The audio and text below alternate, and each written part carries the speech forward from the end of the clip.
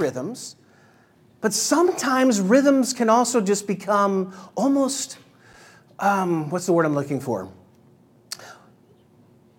If we're not careful, our heart isn't engaged. Our mind isn't engaged. And for some of us, many of us, whether you're in high school, whether you're in middle school or college, whether you're married or single, divorced or whatnot, it's easy for faith to simply become, in our context, about getting up on Sundays, going to church, singing a few songs, hearing a sermon, and going home. And that's the extent of faith for us.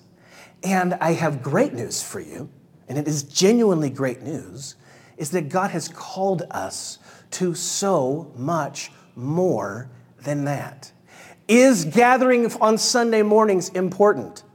Yes, it is. Because we come together and we celebrate and we sing and we are reminded of this Jesus who died for us and rose again on the third day. And so we come and we celebrate, right? We worship together.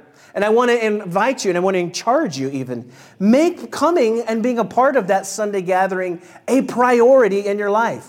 We want this to be rhythms in our life where we gather together every single week. That's normative expectation for God's people.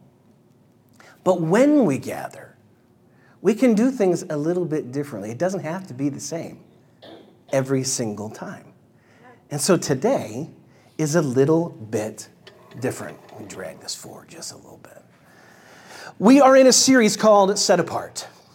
And you already heard it, that set apart is what holiness means. Like the real definition of to be holy is to be set apart. But we've redefined it a little bit and taken that word holy and we've gotten it outside of the little church box that it lives in. And so holiness, when you look at the scriptures, we see that it's God's people experiencing God's presence as they live out God's purpose. Now that was real pastory, right? I got 3 P's in there for you, right? God's people, right? God's presence, God's purpose. In other words, God's people should be distinct. As people who've put faith in Jesus, if you've put your faith in Christ, there is a distinction in that you're a part of His family, you're a part of God's people, and the way that you live is therefore different. It is set apart. And sometimes that can be perceived as odd or strange or different. Because to be God's people, it is to be set apart. You are to live and look differently because Christ Jesus has changed you. Does that make sense? But you're not just God's people. We are God's people experiencing God's presence. In other words, it's not just like behavior. No. Your heart is engaged in a genuine, real relationship with God Almighty. That God knows you. The scriptures say that He knows how many hairs, or lack thereof, are on your head. Wow.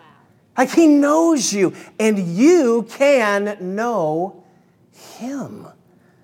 And last week we talked about the cherishing of God's presence, to cherish real relationship with Him. That we're called to that. That's part of your holy calling. It's to be His people experiencing His presence, regardless of your job, regardless of your marriage or single status, and even regardless of whether you go to school, whether you're 13, whether you're 33, or whether you're 93. There's a longing that we should have in our hearts as God's people, like David, like Moses, like Mary, who sat at the feet of Jesus and longed for more.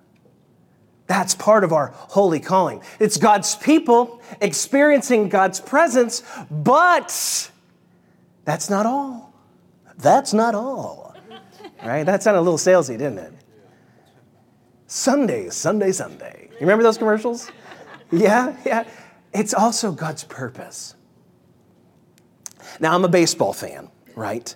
And some of you are baseball fans, but you may not know that the Atlanta Braves were not always the Atlanta Braves. Prior to them being Atlanta, they were in 2 other cities. They were in Milwaukee and they were in Boston. was the Milwaukee Braves. And who played for the Milwaukee Braves but Hank Aaron, one of the greatest home run hitters of all time. And on one particular game, the Milwaukee Braves are playing the New York Yankees, and Yogi Berra, who is one of the all-time greatest catchers of baseball history, right? They're up against each other, and this is well documented. You can read this in books. Yogi Berra loved to talk a little trash. He smacked, right? He had something to say. He was the, we want a pitcher, not a belly. There was always something being said to just try to get under the skin, try to distract the players. And Hank Aaron is going up to bat, and Yogi says, "Hey, Hank, you got the bat upside down." Well, of course, Hank Aaron doesn't have the bat upside down. And he says, you got to flip it around, so the handle's at the top, so that we can all read the trademark. The little, the words of the company that had made the bat.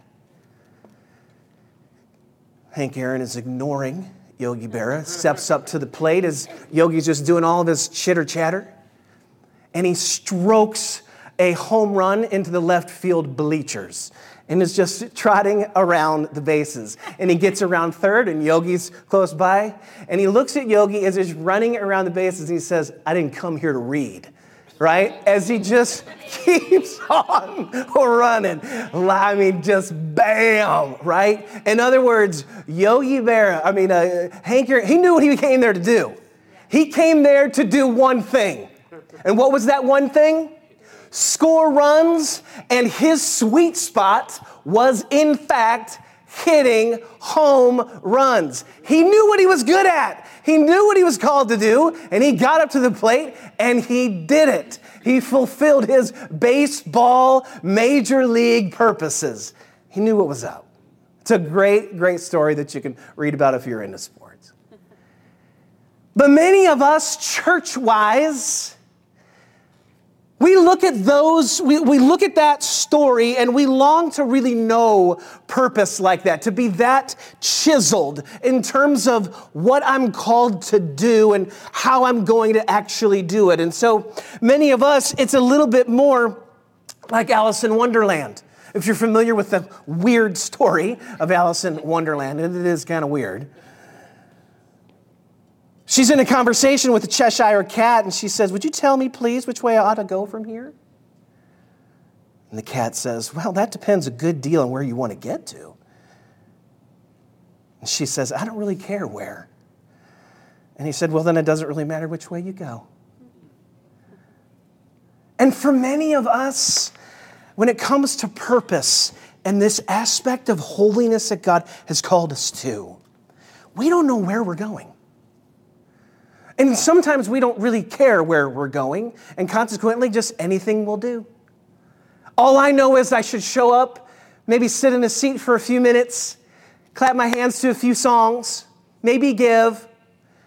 If there's a small group, I probably should be a part of it, but it's a little hard oftentimes schedule-wise for me to do it. So oftentimes, my faith really is reduced to showing up on Sunday, singing a few songs, hearing a message, and going home. And this is the fullness of my faith. Now, I've already said, don't disqualify those things. We need that. I need that. But isn't there so much more to the purposes of God in our lives than just that? I would submit to you today that part of God's holy calling for you is for us to experience that. And in just a moment, we are going to. And yes, I'm not revealing yet what we're doing. Some of you might be like, this is uncomfortable for me. That's okay. That's okay. Sometimes we don't do this every week. This is not a normative Sunday for us. But it's good for us to get experiential a little bit with our faith and put it into practice. Not just hear about it, but do it. 1 Peter 2:9, you heard in our recap video. What is God's purpose for the church? The scriptures say, as Peter is writing to the scattered church at the time, experiencing persecution, he says, you're a chosen people. You've been called. You are chosen. You are a royal priesthood. In other words, the church, the believers, you are ministers of the gospel. You are like priests in God's house and in his kingdom. You're a holy nation. You're set apart. God's special possession. That you may, here we go, that you may declare the praises of him who called you out of darkness into his wonderful light. What are you called to do? You are called to declare the praises of him to the world. That is part of our great purpose, that you would declare the praises of Jesus. That's just a fancy way of saying that we talk about his goodness and his faithfulness. That we would be engaged in bringing his goodness to the world. Right. That's what we're called to do. Not just be good people, but to declare it. This word is actually most closely used with the word advertising. Now, hear me, because we've all seen church advertising in ways where you're like, I do not want anything to do with that. And I'm not talking about you getting on the street corner and, you're going to hell and you're going, no, none of that. That's nonsense. In fact, that's the antithesis of what it actually looks like to represent Christ to a lost and broken world.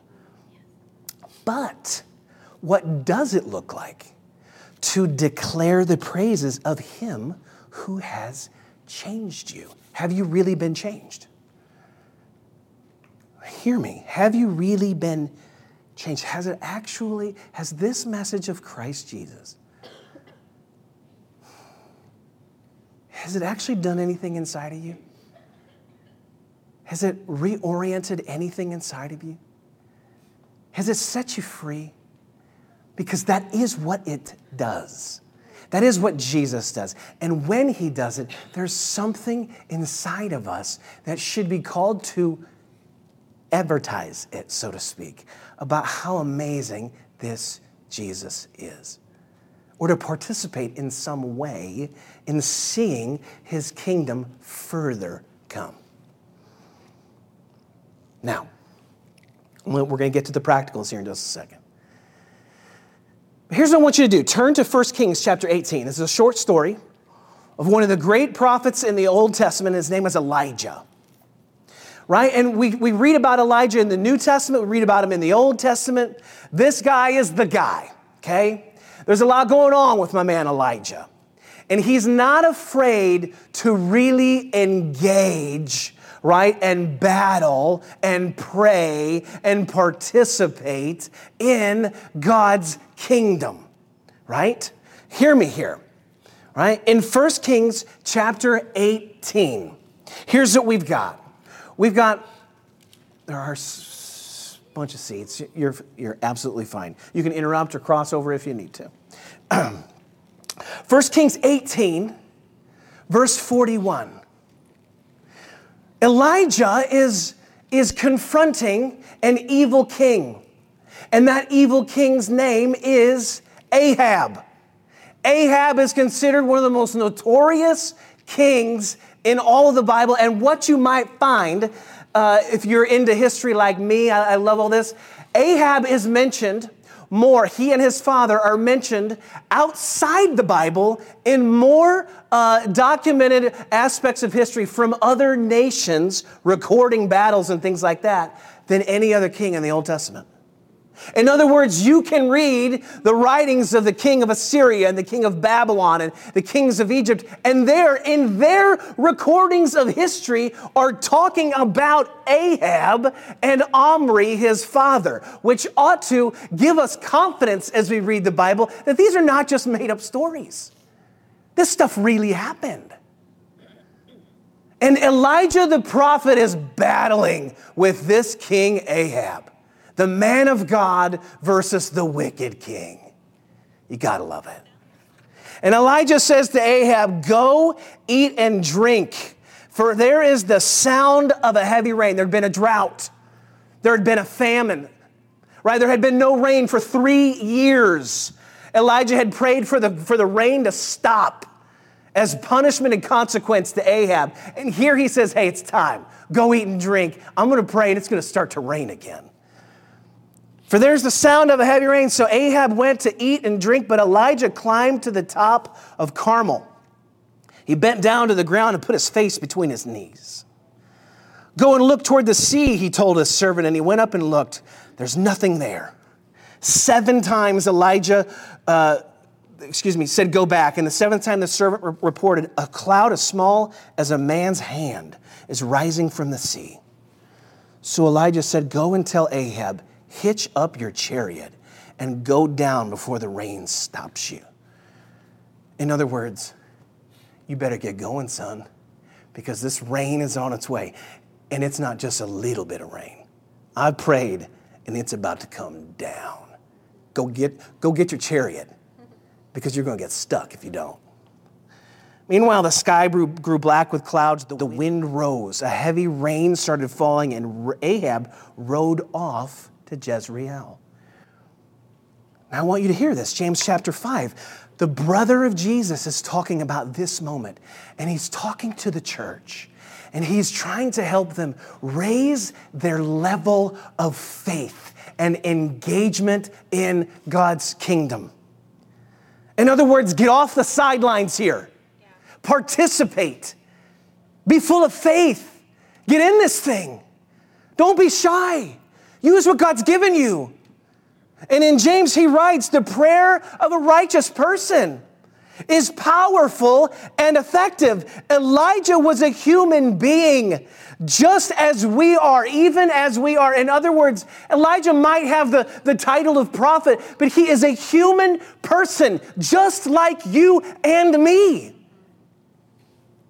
He prayed earnestly that it would not rain, and it did not rain on the land for 3.5 years. And again he prayed, and the heavens gave rain, and the earth produced its crops. What is the church called to do? It's called to encounter, experience, and live out God's purposes. But what are we supposed to do?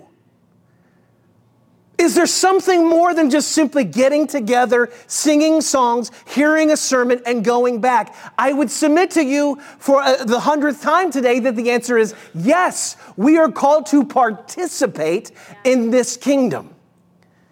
Just like Elijah, we are called to be people that pray. If you want to know whether a church is being the church, if you want to know whether a church is affecting change beyond what you can just see, one of the things that you look at is if it's a praying church. A praying church is a powerful church.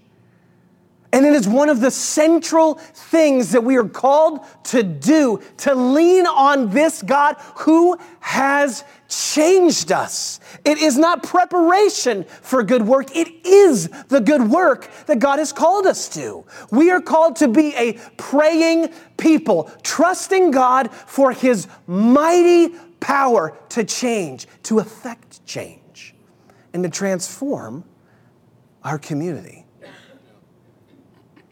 Let me say that again. We're called to be men and women who pray, to be agents of change on the earth through prayer. I didn't say that as the way I've got it over there. Let me say that one more time. We are called to change the earth through prayer. No person, no organization, no gym, no family even. Right? I want you to hear this. There's no business. Some of you guys got business things happening, and I love it. And I want you to hear this. No business, no organization, no gathering of people can affect change the way the church does by seeking God together and asking Him to do what only He can do. Yeah. Nothing else is like it. Whether it feels that way or not, it doesn't matter. That is simply the truth. And so here's what we see and what we're about to do. In Timothy, Paul is writing again to the early church. And Timothy's this young guy, probably about 18 years old. And he's writing to him and he says, I'm urging you, and this is for the whole church to hear. First of all, that petition, prayer, and intercession and thanksgiving be made for all people, for kings and those in authority, that we may live peaceful and quiet lives in all godliness and holiness. That is good and pleases God our Savior, who wants all people to be saved and to come to a knowledge of the truth. Now, I know for some of you this hits. For some of you this is a stretch, right? Where you're like, my heart doesn't beat that way right now for other people. Or maybe you're just going through it. Maybe you're new to the area. Maybe you're in the midst of crisis. And the truth is, we know this is the case. When you're in the midst of incredible pain, it's okay to say this, that most of what you're thinking about is your needs getting met and fixed and made right. I get that. I 100% get it. And so the church is also, it is designed to be a body of people that meet each other's needs. And we pray for one another. And we seek God for one another. But today we're going to do something a little bit different. Behind me in just a moment, you're going to see a QR code. You can take your phone, you can scan it, and on it are going to be ways for you to pray. And we're actually going to get up from our seats, and we have 3 hallways in this school, and we're going to walk down the hallways, and we're going to pray for our community and this school. You're going to see the names of teachers on doors. If you go down to the lobby and you see, the names of faculty workers who are working in the office, we're going to pray for them. You can pray generally. You can pray specifically by their name because, as I said, the names are on the door.